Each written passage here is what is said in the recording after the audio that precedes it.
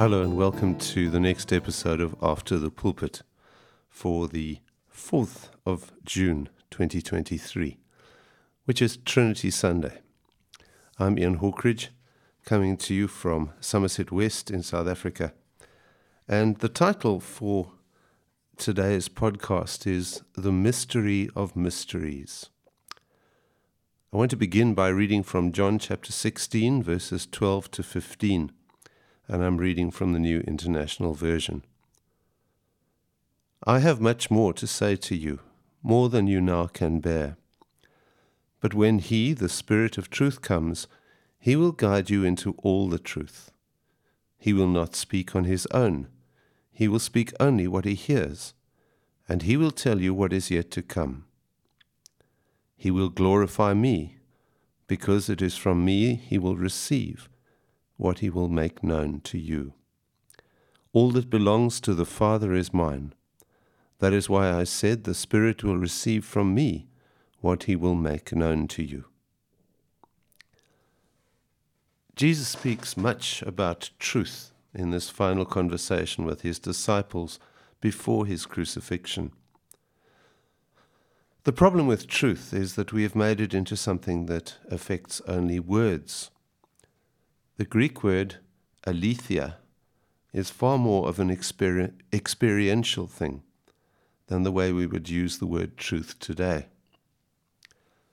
Today is traditionally Trinity Sunday, and the Trinity is a concept that we say we believe, but seldom really think about. I want to try and unpack a little of what it means today, even though it will always remain a mystery. Richard Rohr, a Franciscan writer and priest, points out, remember, mystery isn't something that you cannot understand. It is something that you can endlessly understand.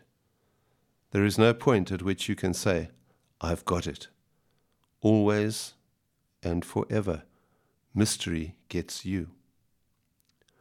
Karl Rahner, a German Jesuit, says that although we claim to believe in the Trinity, in practice, most Christians are monotheists. Somehow the Trinity is not something that we see as essential even in our spiritual life. And we have endless debates about whether we should be praying to the Father, the Son, or the Holy Spirit, while many of us do all three. There is no mention of the Trinity in the Bible, and it was not until the 4th century that Christians came up with the word to try and describe their experience of God.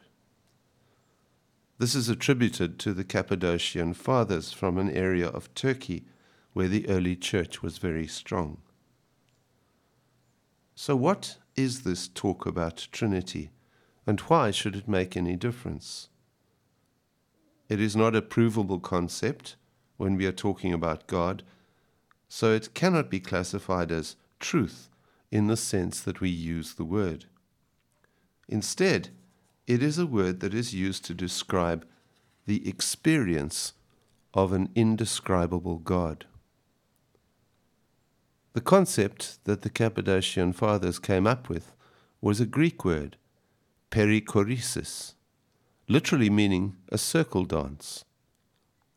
The concept enables us to see that God is relational and in constant movement. We run a great risk if we try to limit God to static concepts. The whole point of the image is that it is also inclusive. If any of you have ever been to a barn dance, you will know that circle dances are intended to include everyone there, and only those who choose to sit out do not participate. John says in his first letter, because God is love. So the characteristic of this dance is an exchange of love between the Father, the Son, and the Holy Spirit. The amazing thing is that we are invited in as full participants, becoming beloved in the very heart of the Trinity. The early theologians go on to remind us that we must not think of God merely as a participant in the dance. God is the dance, and God invites us into himself. Remember that Jesus said in John 14:20, "On that day you will realize that I am in my Father, and you are in me, and I am in you." But how can we say that God is three, and then in the next sentence say that there is only one God?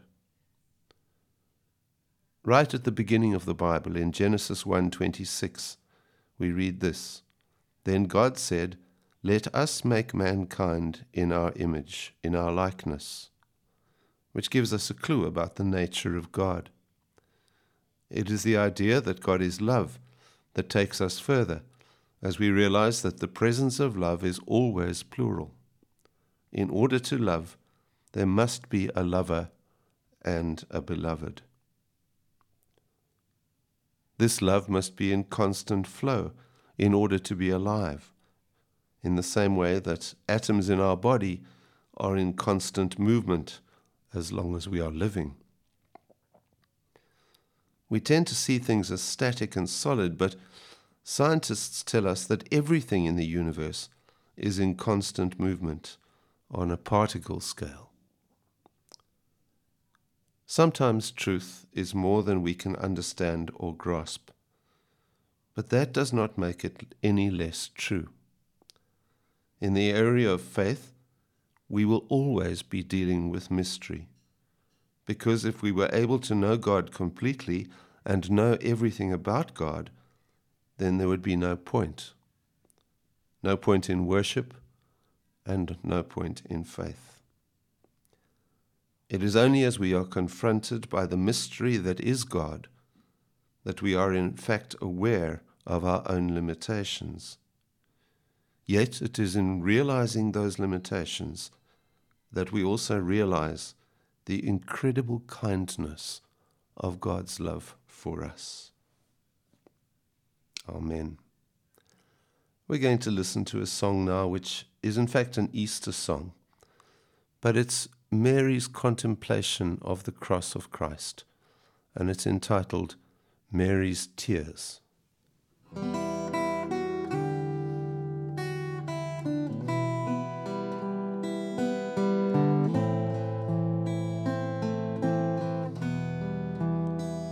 Beyond my tears, I see his face, the pain of all the human race is in his eyes and on his blood-streaked brow.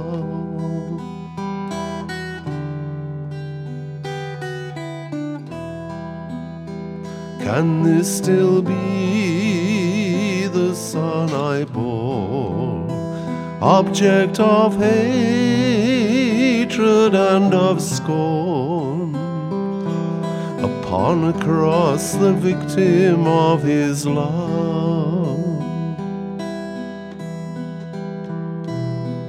The old man spoke of God's great plan of rescue from the sins of man, yet said a sword would pierce my own heart too.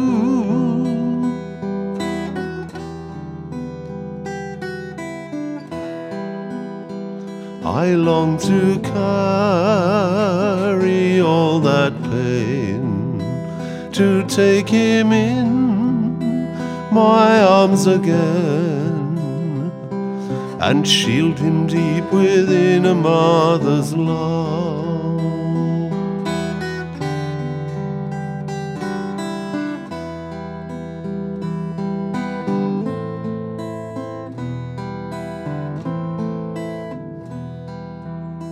Yet somehow deep within me lies a vision of his sacrifice. The threshold of eternity is here.